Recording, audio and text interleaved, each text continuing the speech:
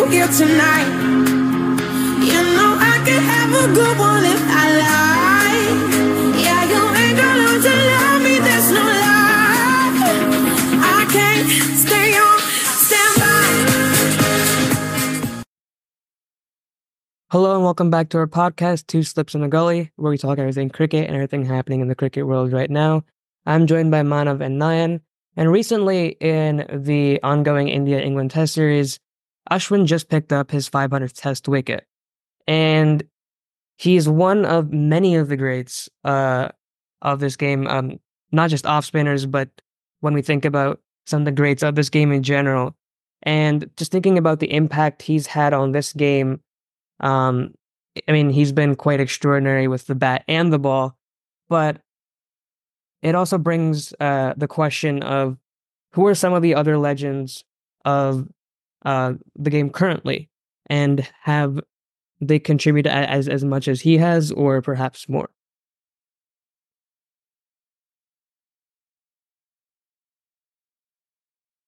I mean, we could talk about like the Fab Four, right? In that sense, like currently the top four best batters in all formats, Williamson, Kohli, Smith, and Root.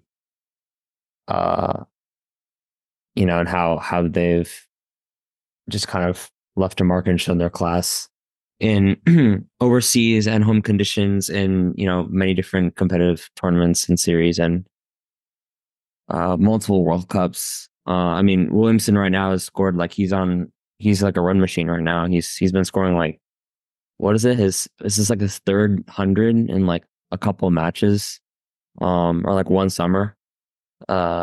I think his second against South Africa in this series that they just concluded. So that's just again like the class of these current batters who are now kind of getting to the twilight of their careers, right?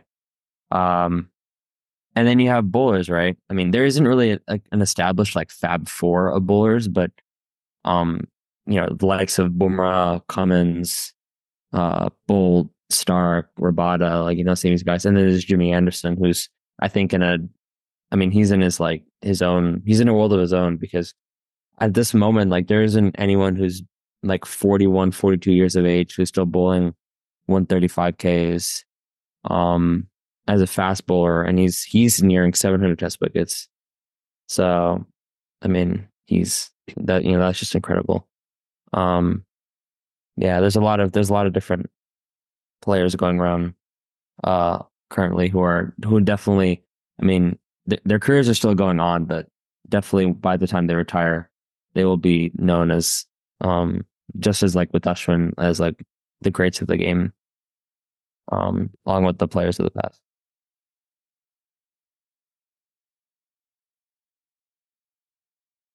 Whenever this topic is brought up of the Fab Four of bowling, I think that we disregard sort of spinners, I guess, because a few episodes ago we were talking about bowling Fab Four, and I think all of us were mentioning pacers. So where do spinners come in? Yeah, so in that regard, I mean, I think it's a very tricky thing, because I feel like spinners are sort of almost their own thing, but also, like when it comes to format specific bowlers, like I am drawn to Test. So I'm thinking about, like, as I mentioned, Ashwin, but also like someone like Nathan Lyon. So I think spinners are perhaps, I would say, maybe a bit more different in that regard of sort of how many all format spinners have consistently been performing, and then have they really been comparable to the likes of, like, as we just kind of mentioned, like Boomerang and Cummins, not to necessarily underplay the impact of spinners, but and again, it doesn't have to be solely a spinner. I mean, but in that regard, because if it is uh you know someone that's an all-rounder, we could look at someone like Jadeja, who uh you know is pretty solid in all the formats, and I would say is on his way to becoming a great in regards to his bowling, but he's not recognized primarily for his bowling. That's what I feel like. I mean, I think Jadeja for I think he still is generally more recognized for his bowling than his batting, but he's definitely become more of like an all-rounder in that sense. Um, I mean, I think one of the reasons why spinners that there's not like a consistent like they're not really in the conversation for like bowling like a Fab Four or whatever is probably just because you don't have there's not a lot of spinners who bowl like across formats. In terms of like off spinners are generally more in like longer formats, and then you have a lot of leg spinners in the shorter formats. And we've seen that throughout. I mean, I think starting maybe 2018, 2019, that started happening because we had people like Kuldeep Yadav, even Adil Rashid was playing like Test cricket. Um, but then I don't know, like it started to become like much more just like off spinners, an off spinner game, like in Test cricket, and like leg spinners aren't really like are kind of like not really chosen for Test cricket because it's seen as more like the variations and everything are for good like for like T20 cricket, like Rashid Khan and etc. So I think like just because of that, like it's hard to like kind of label like certain spinners as being like in a Fab Four because like take someone like Rashid Khan, like he plays really just like T20s. So like you couldn't compare him to like some of the Pacers who or like you couldn't compare him and like Nathan Lyon in that sense.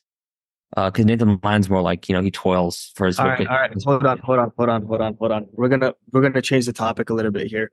I just saw a stat and it says dealing in tons, most consecutive 50 plus scores converted to hundreds in men's test matches. Don Bradman has 12 consecutive. Kane Williamson is the only one behind him, and he has 8. That is just ridiculous, dude. I mean, the guy has been on an absolute tear. And it's crazy to imagine that if he wasn't hurt for like majority of last year, just how crazy a year that would have been for him. Because when he was playing, he was phenomenal.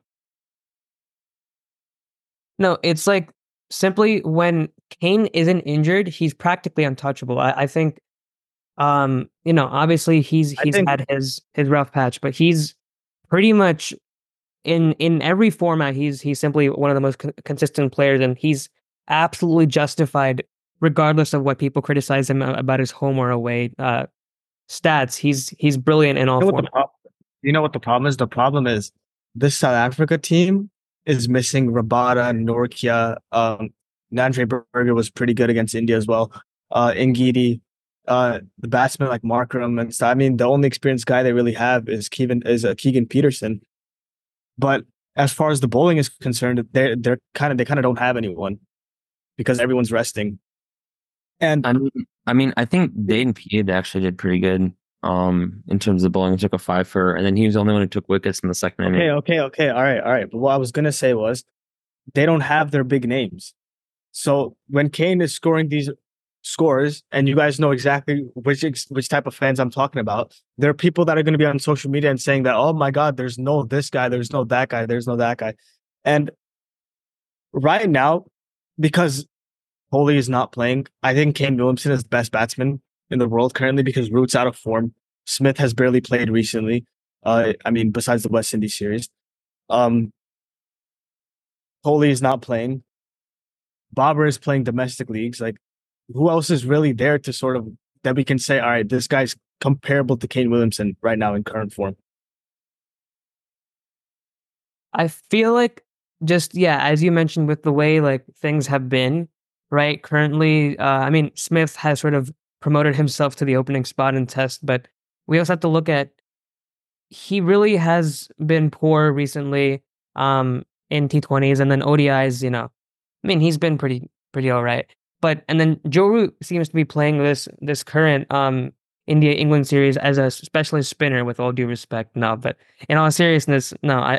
I think Kane is just he's putting up this level of consistency that's unmatched. I don't think you can really and like Virat comes close, but the problem is they're not playing him frequently enough currently to where I mean, The guy is out. That's why I said last year that, especially during World Cup time, that Williamson and Kohli are kind of carrying the Fab Four because Root hasn't. I mean, I don't know what Root did yesterday to Bumrah. I don't know what kind of shot that was. He literally did his wicket, and that sort of started a collapse. Like England were what 200 for two, and then they got like all out at 319 or something like that. So he has been really struggling with the bat, and it's gotten to the point where I think Ravi Shastri on commentary said that Root's bowled more overs than runs he scored in this series.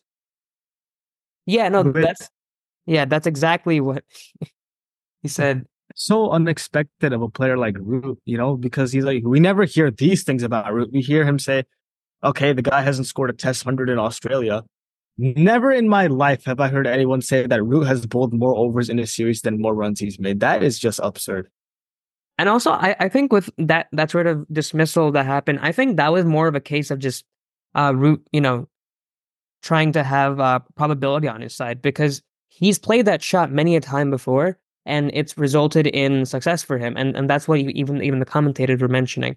So that time, he just wasn't in the position to play, but he still played it.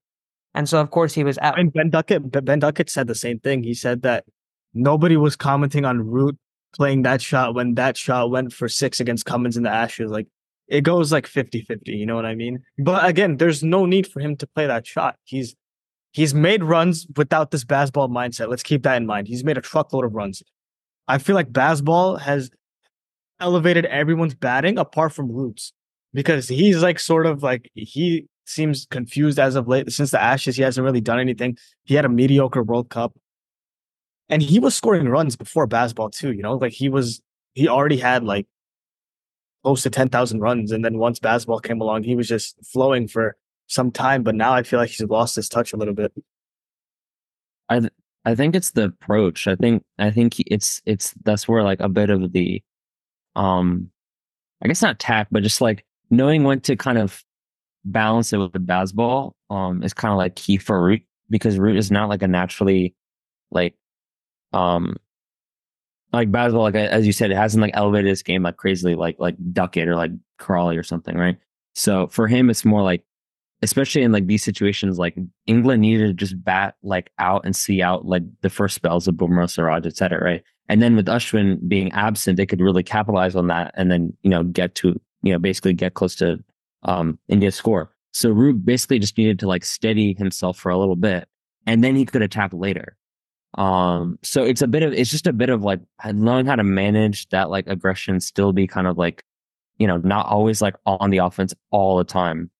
Yeah, and that would I think for Root especially because like he's still like I think the glue to England's batting, and like he doesn't need to play all the shots. Like yeah, he can, and yeah, it can pay off, but like it's about knowing when to do it. It's not like always just like, oh, I can't do it. Like just because you can do something doesn't mean you should. Yeah. On the subject of baseball, as much as I appreciate it, I do want to take a second to sort of talk about the negatives of the mindset or the sort of culture that it's creating for the team. Because I saw a statement just like a couple of hours ago from Ben Duckett saying that like they're basically taking credit for the way Jaiswal and other aggressive batsmen in Test have been playing. They said that they invented this sort of like. Do you know why that's the most stupidest thing? Because before baseball was even a thing, Rishabh Pant was literally doing this on demand. My point exactly. Rishabh Pant has been doing it. Adam Gilchrist was doing it, and Adam Gilchrist was way before Ben Duckett was even a thing.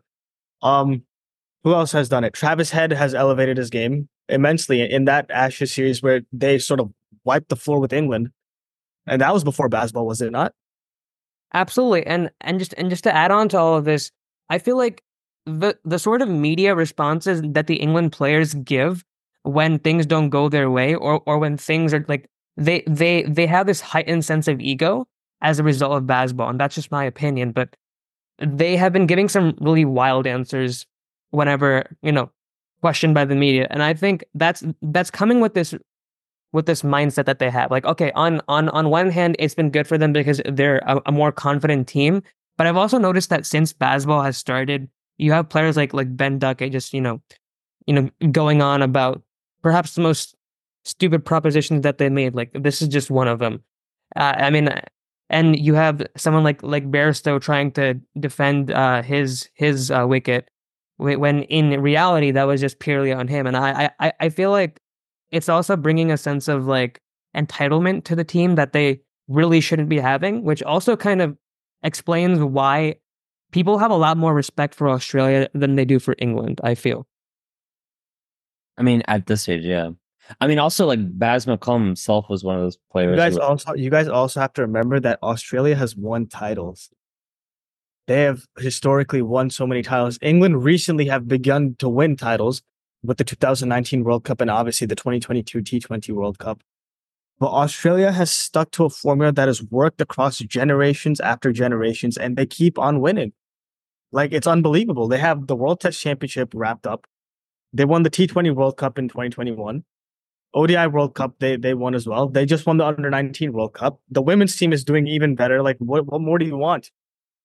And even when Australia loses, they lose with a sense of humility and a sense of like we know where we went wrong and we'll come back. Whereas England I actually goes out of their way to make excuses. I actually do agree with what you're saying here because I'm not sure if I'm Shrika, I know you have seen it. I'm not sure if Nine has seen it.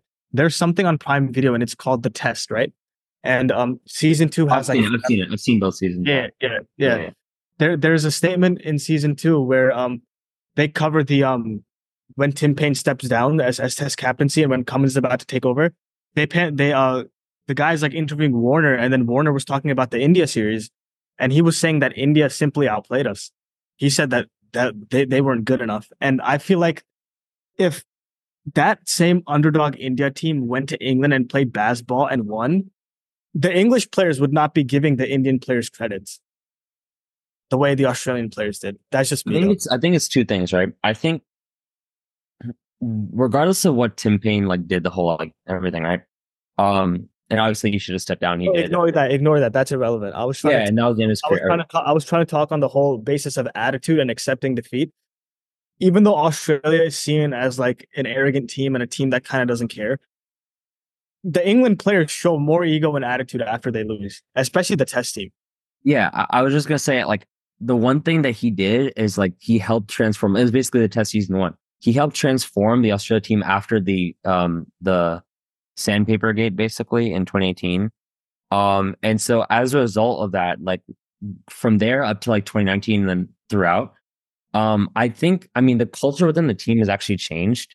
If you look at like Warner and Smith and some of these other guys, like they were a lot more like kind of bullish and just like aggressive and kind of like almost like rude and everything. But I think I mean, you look at like especially Warner, like his band and everything, and Smith. And then like all the changes that have happened, like I think Australia is they've reached a more like they've had to change and kind of look within themselves. And now they're not so I think it actually is like a little bit of a cultural change within the team. Whereas I think England's almost the opposite. Like because of like baseball and everything, they become this like what Australia used to be, I feel like 10 years ago and everything, which is like, you know, super like aggressive, like kind of rude, but even more so because they don't have the trophies, like you said, to back it up. Australia throughout, like even before when they were like kind of aggressive and the most like kind of hated team or whatever, they still had the trophies to back it up. England they still don't have that. And so yeah, it's annoying. But I was just gonna say real quick, like Baz McCullum himself also was like one of the aggressive players. You know, like before. Oh yeah. In terms of like the aggressiveness. So him and Stokes' mindset. I guess he's speaking more on Test cricket. I didn't see enough of Baz in Test cricket to know if he was as aggressive.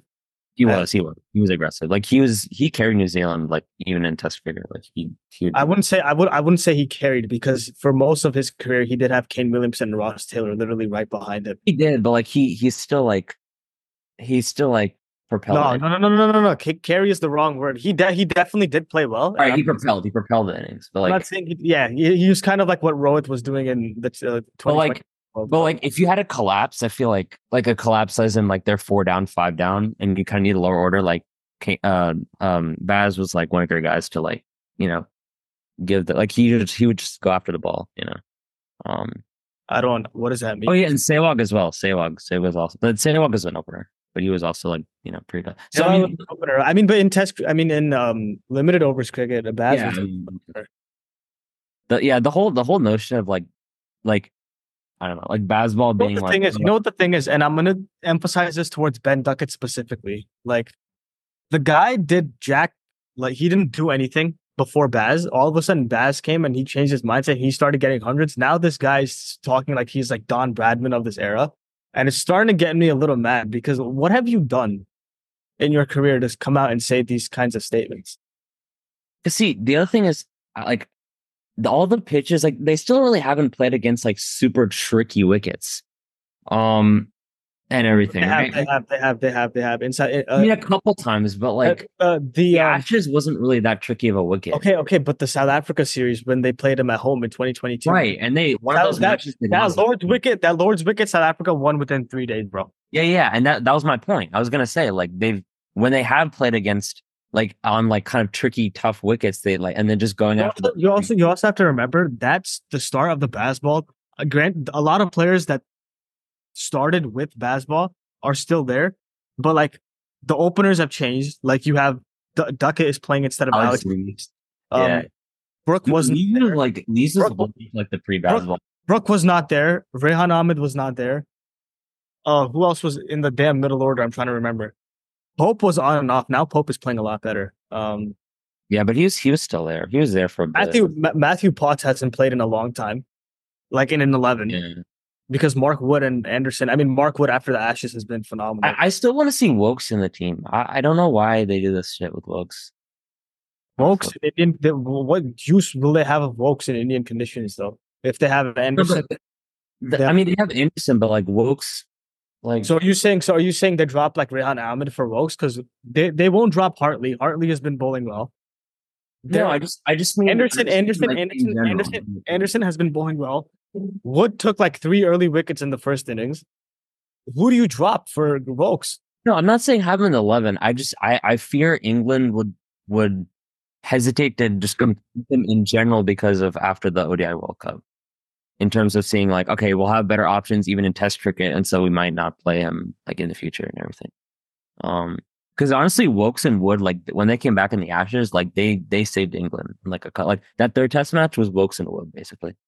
And it showed because they got and a bit of Stokes but like who was like when they chased it down, it was Stokes was they did chase it down, but you're not going to talk about Harry Brooks scoring like 70 odd crucial runs when wickets were falling around him in the second innings. Right, but then he got out also like got crucial wickets of like Smith or like whatever it is, etc. I understand that, but you also have to make runs, and it's not Mark Wood's job to make runs, and it's guys like but Wokes was there to help them make runs. So I'm not saying he wasn't there.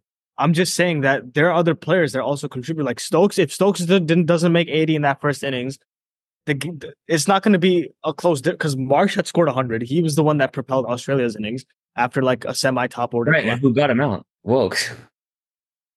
Okay, but that's like it doesn't. So that's my point is that he was. I'm just he was one of the match winners in that series. Oh my god! I think the point. Oh, okay. I can see some of your points. I think hold on. Okay. Wokes got him. That doesn't matter. He still scored the ton. I know. That's not my point. My point. I was just trying to say that. Your point is so baseless because you're literally saying, "Oh, that Test match was Wokes and Wood. They played really well, and they were 2 standout performers." But it wasn't just all them. As far as England is concerned, it wasn't just all them. If Stokes doesn't make 80 in that first innings, they probably would have faced a deficit of 70, 80 runs. Brooke made like 70 when wickets were falling around him in that last inning. So no, it wasn't just Wokes and Wood. Right, but I'm saying in the context of that match, like England needed that match to stay in the series, and they brought these 2 guys back, and then they were probably like the standout performers in that, in terms of all around contributions across all 4. Now you just changed what you were going to say, but go ahead, Shrika. What were you saying? What I was saying was I think this all falls into the bigger context of England not neglecting the fact that they have Wokes as a player. Or at least particularly in the Test side, because they have an abundance of pace options and they have in general, they seem to know what kind of bowlers they want.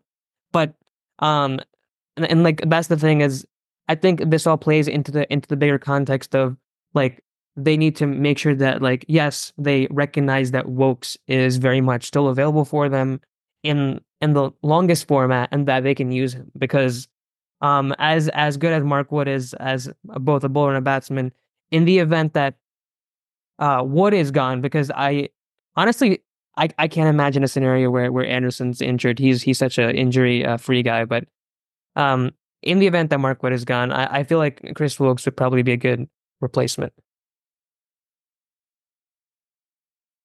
Yeah, I mean, the guy's like, I mean, ever since he came back from injury in the Ashes, right? Like he's been, that's what I'm saying. He's been like performing, generally in Test cricket at least, and he's a solid. I mean, he's a solid all rounder option as well.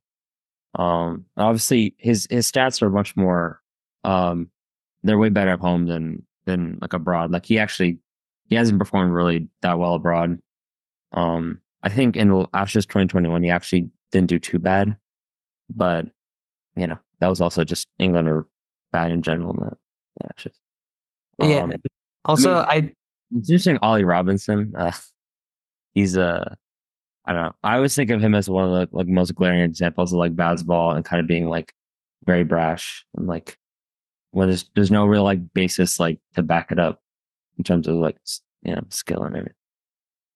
yeah, and that's just the thing that comes with that like sort of team culture and mentality. But um, I also wanted to kind of use this to segue into teams that have probably sort of, I don't know, more developed a positive sort of, team environment, team culture in the last few years. And immediately I'm thinking of teams like Afghanistan and the Netherlands, because, these teams have really come from a place of almost no respect. I guess respect isn't the right word, but they haven't been seen until recently as like actual competitors for the title, so to speak. And especially with Afghanistan, I mean, we saw what they did in this past World Cup, and just even before that. And same goes for Netherlands, where they really have been coming into their own. They're not really being considered minnows anymore, I guess, and that's a really good sign, I think, for cricket as a whole, because you don't want the same four teams or same five teams dominating every like event, or just because it really broadens up the game, but it also gives hope to other teams as well, that like, hey, you guys have are capable, and that like it's a lot more interesting that way because you have different matchups. You know what I mean?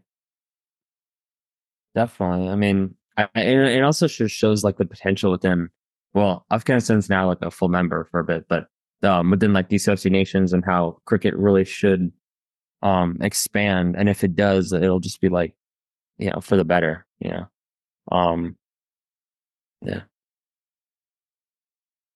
And like, even I guess we thinking about Zimbabwe, I mean, they've developed their game nicely.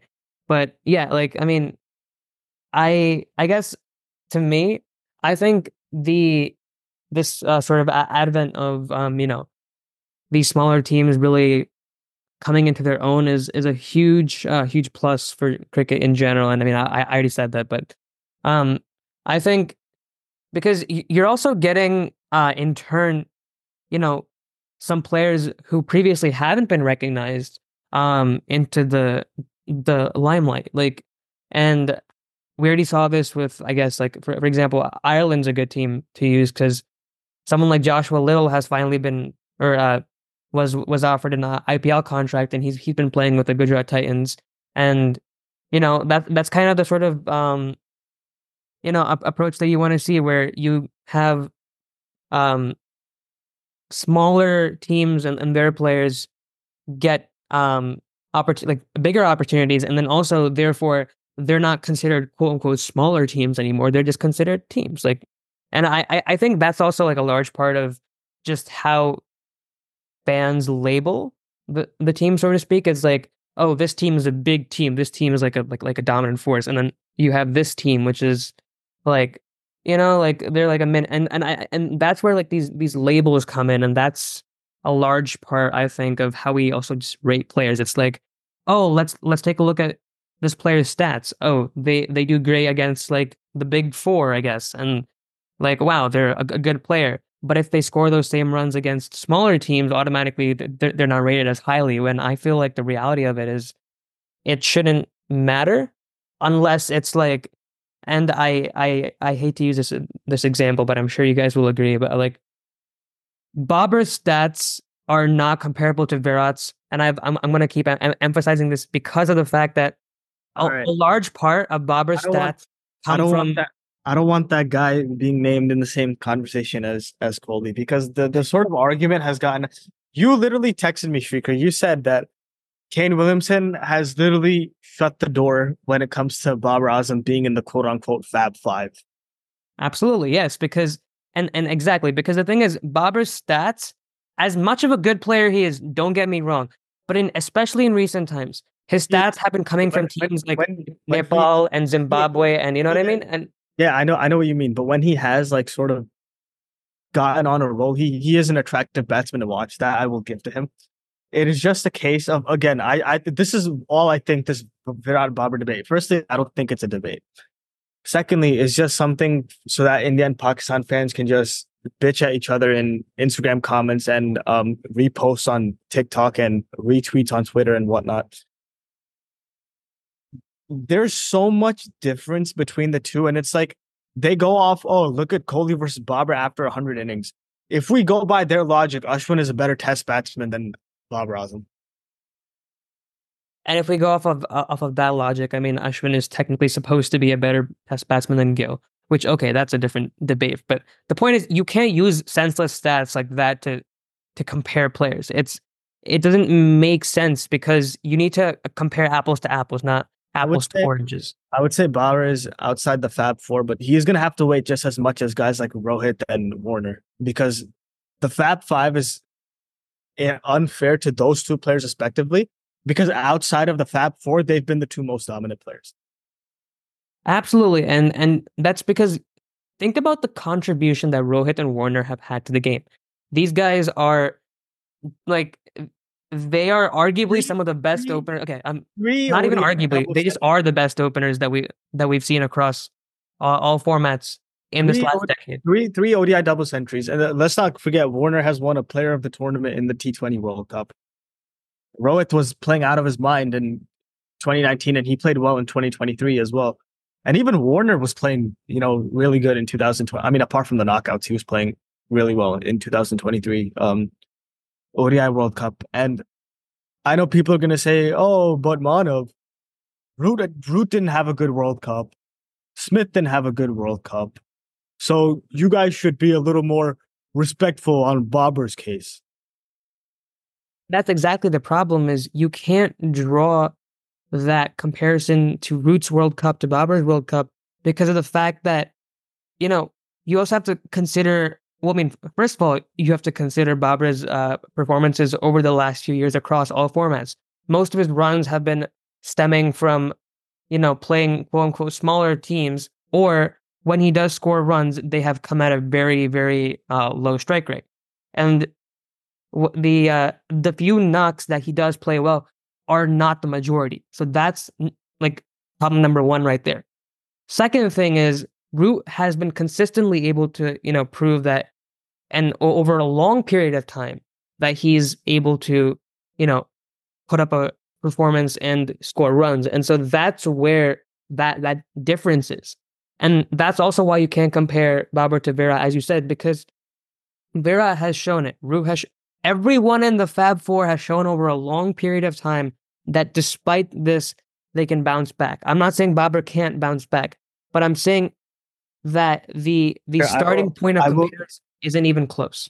I will cut you off for just a second before we give Nine the key to the city. But if we look at most international runs among active cricketers, obviously Kohli's ahead by a big margin. He's nearing 27,000. But Rohit and Warner have more than Williamson and Smith.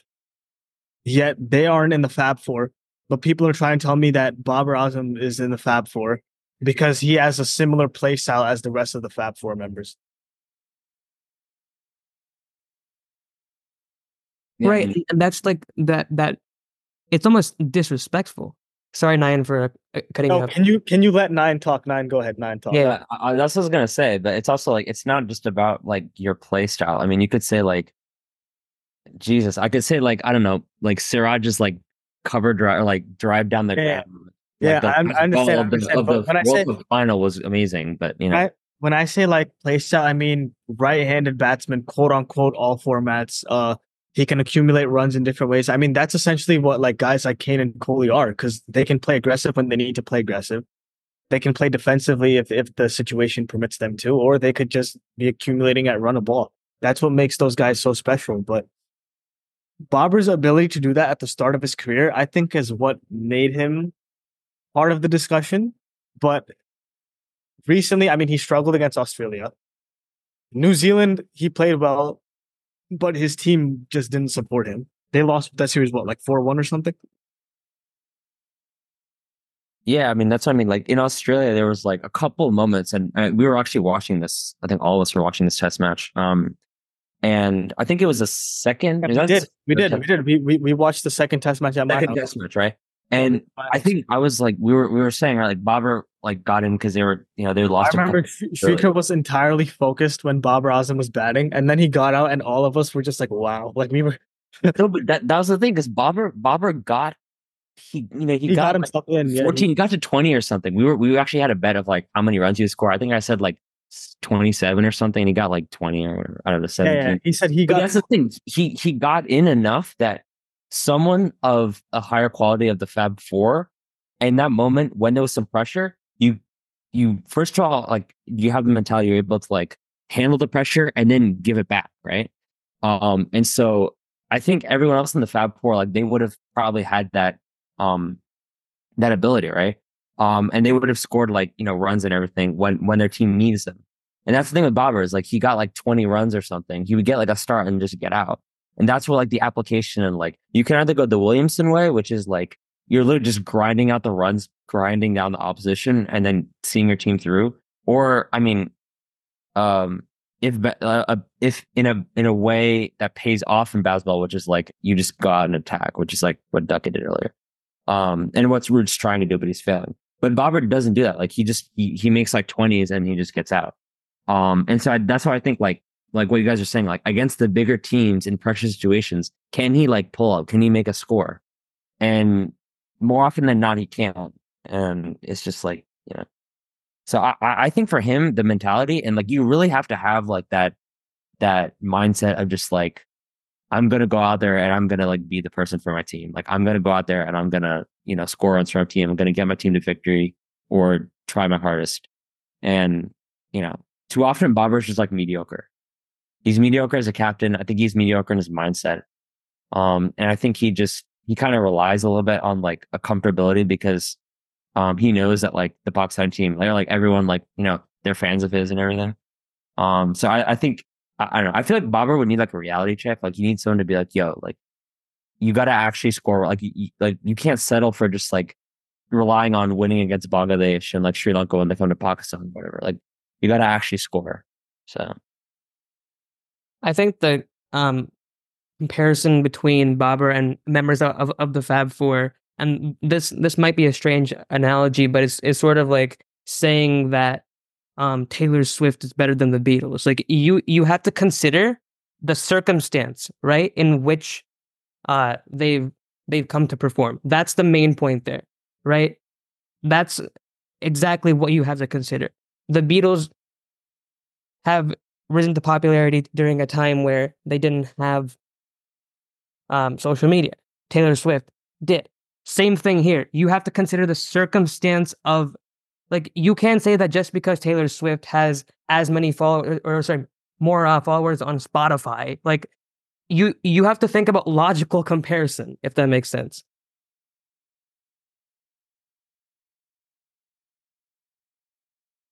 I mean, And yes, that was very out of left field. I get that, but I was trying to. I can't really speak on either Taylor Swift or the Beatles.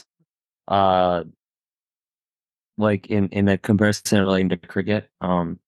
Because I mean, I'm not as knowledgeable as in music, I guess, as you are, Shikhar. But yeah, I mean, I guess I can kind of see your point there. Um, I think, yeah, I think what we're trying to say is just like that it's just like there's a huge gulf and there's a huge gap.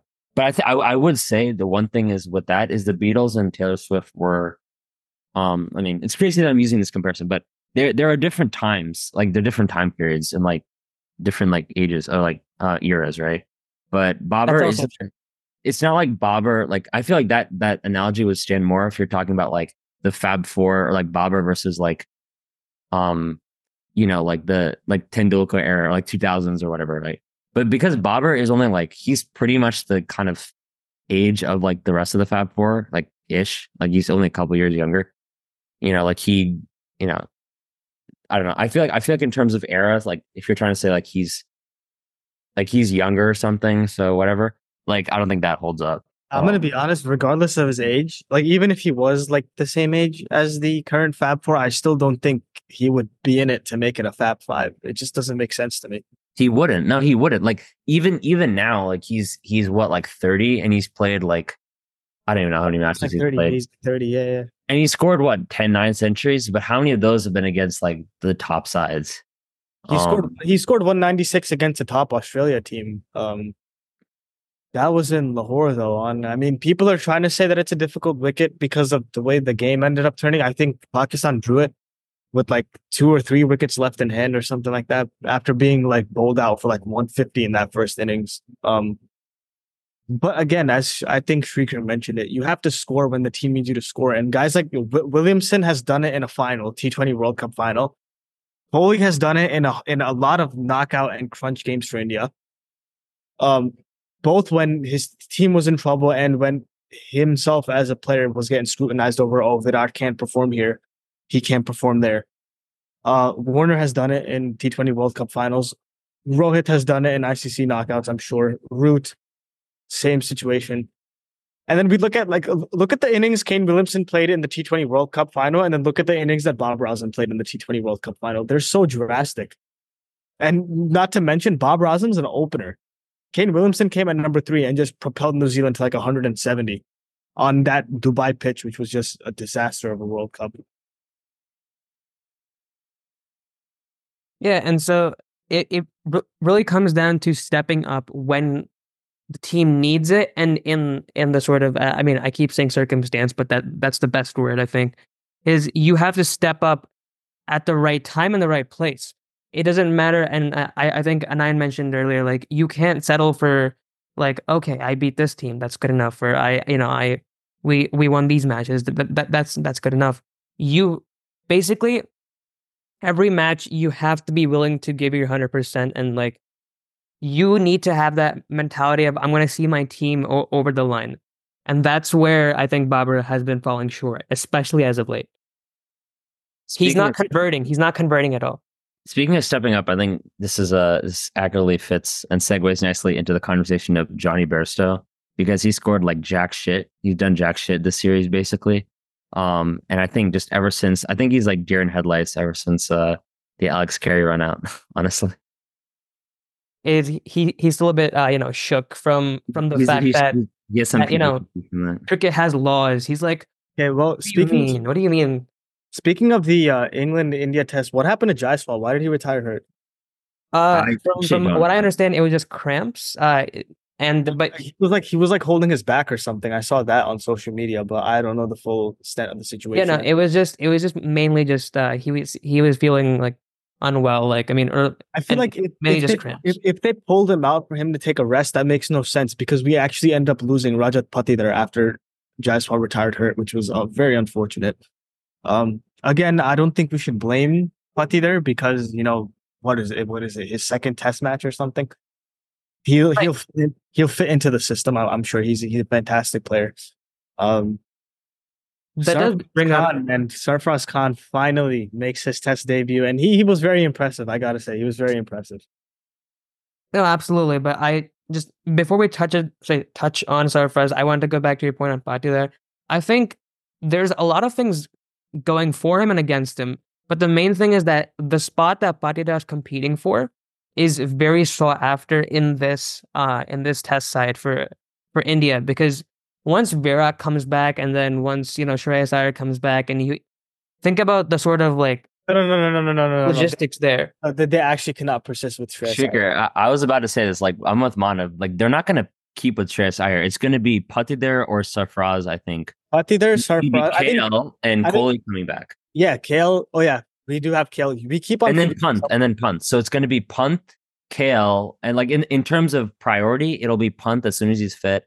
Like when they're all fit, ideally, it'll be punt, KL, and then Sarfraz, Patidar, whatever. So they're gonna be all fighting for the corner. Punt, Kale, Sarfraz, Patidar.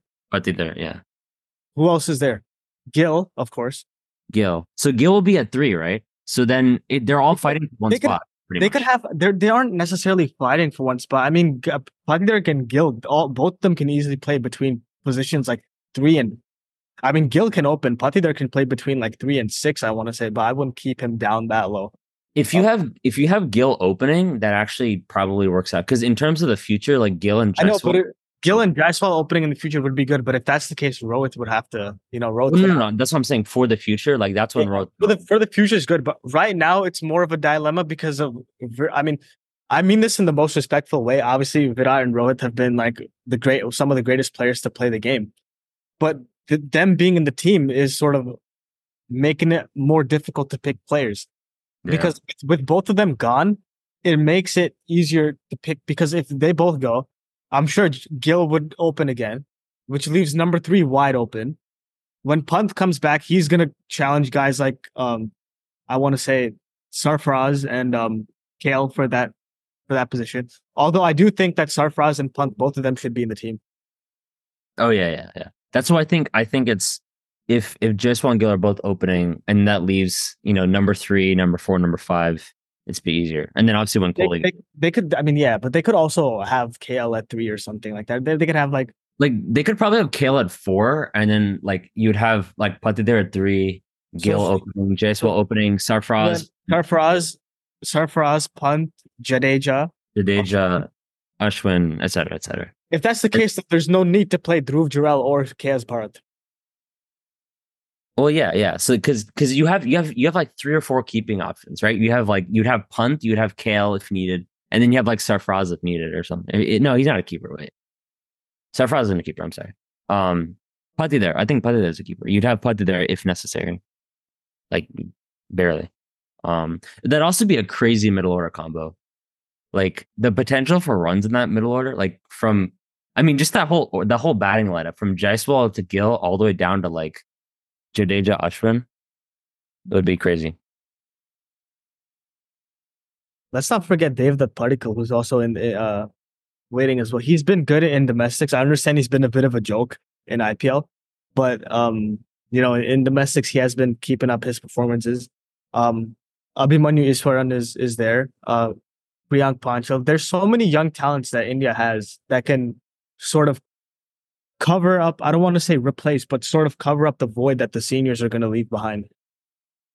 Because Jadeja is almost as old as Kohli, right? So I'm sure like he's also going to like, we're taking Jadeja's time for granted, I feel, bro. Because he's like... Yeah. I mean, I have Kohli and Jadeja, I think just because of their fitness, they will last longer than like Rohit Sharma, for example. I mean, but Rohit is also older than the both of them, bro. Yeah, he's older by like a year or two, but even then. But I think I do think that some of these youngsters, like, because there's so many of them, there's a better chance, like now, I guess, like we can see, like there's a better chance of like just more options in terms of batting. Whereas like for like a couple of years, for like 5 years, we've been stuck with like just Pujara and Rahane and then dropping, and then just like keeping them.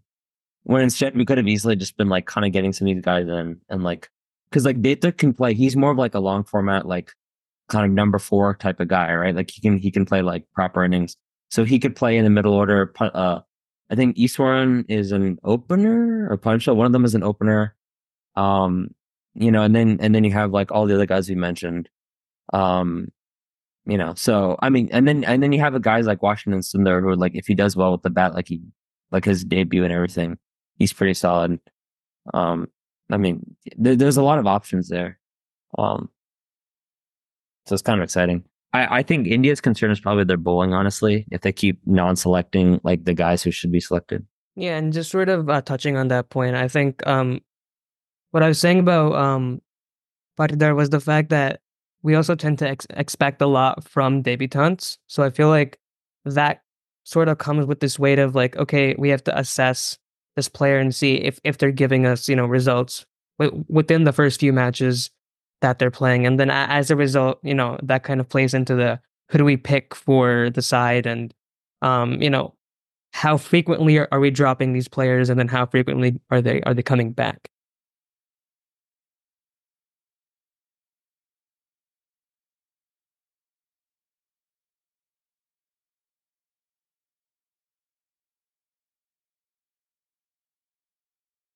It's good to have healthy competition amongst the team and like sort of bench strength. But again, there's a lot of bench strength in batting. Where's the bench strength in bowling? And I'm not considering Avesh Khan and Mukesh Kumar to be bench strength, bro. They're not any strength. They're bench weakness, bro. Yeah, they are bench weakness, exactly. But They are. Yeah, the that's bowling has to be just. I mean, it's just as important as batting. So it's like, do we have We to have? have options. They're just not utilizing them. Like nothing I much should I be there. understand that, but no one. We can't. Like, they won't be picked unless the selectors don't pick them.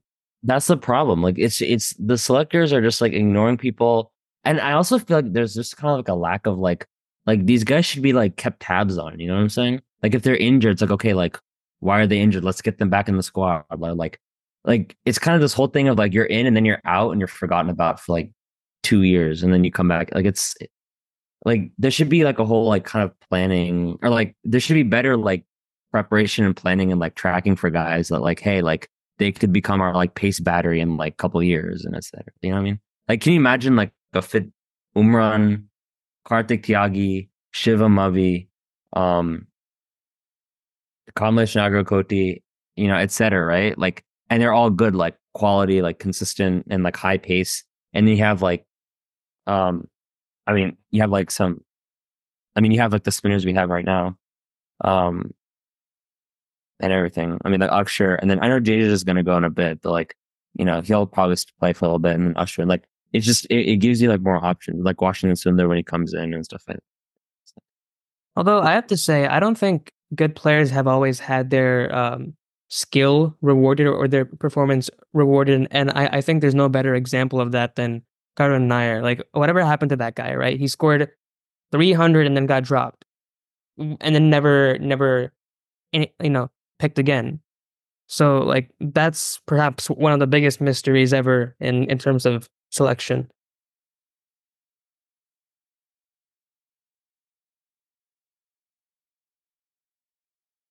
Right now, we have a lead of what, 322 runs? For the love of God, can we not collapse like we always do in this damn test series, man? Because there's so many chances where we could have just put the game to bed and all of a sudden we lose two quick wickets and then boom, there it goes. England's back in the game. We just bat, bro. Just bat. It's gonna be day 4, I believe, if I'm not mistaken. Um, so just bat, like we said earlier, just bat, and then um, because our lead is already 300 plus. And see, this is where like Jaiswal getting retired hurt is annoying because if it was just like cramps or something, like or like he should like try to come back in, but like it gave England a bit of an opening, and then Pather getting out, like now we have to like it's like Gill, and then like it kind of it sort of took the edge off like India's like dominance on the day. But if we just bat for like most of the day and just for like 2 sessions and get the lead like above 500, and we're good. Basically, don't do in England like what England did yesterday. We just can't do that. Basically, I don't think we're going to collapse. I mean, I think uh, each player has sort of understood what they're up against, like this England team, and I feel like they also have a sense of responsibility as to, or rather, they understand what their role is and what's needed from them, and I think you know that plus sort of the I guess fearlessness of the newer players in particular Sarfaraz, and I think even Dhruv Jurel also fits right into that. Both of them have been contributing very nicely, and I think as long as, you know, we're not making any simple or like rash mistakes, like, um, I don't know, trying to reverse scoop, uh, bowlers when you're still very early into your innings. Yeah, you should be fine. All right. Any last thoughts before we end off today's episode? It's been a bit of a weird episode today, but we've got a lot covered. I do want to mention briefly. I did mention Ashwin at the beginning.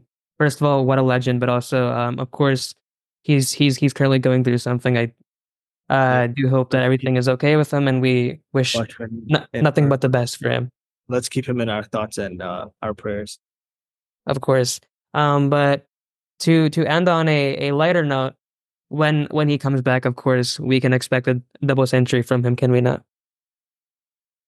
Triple century, bro. I don't know what you're talking about. I see. So after he has scores a triple century, After he comes he back, can get dropped too. people are gonna forget about Warner and stuff like that, and Ashwin will be the new lead. He's gonna break Mahela's record of 374, bro. He's gonna get 379. I'm telling you.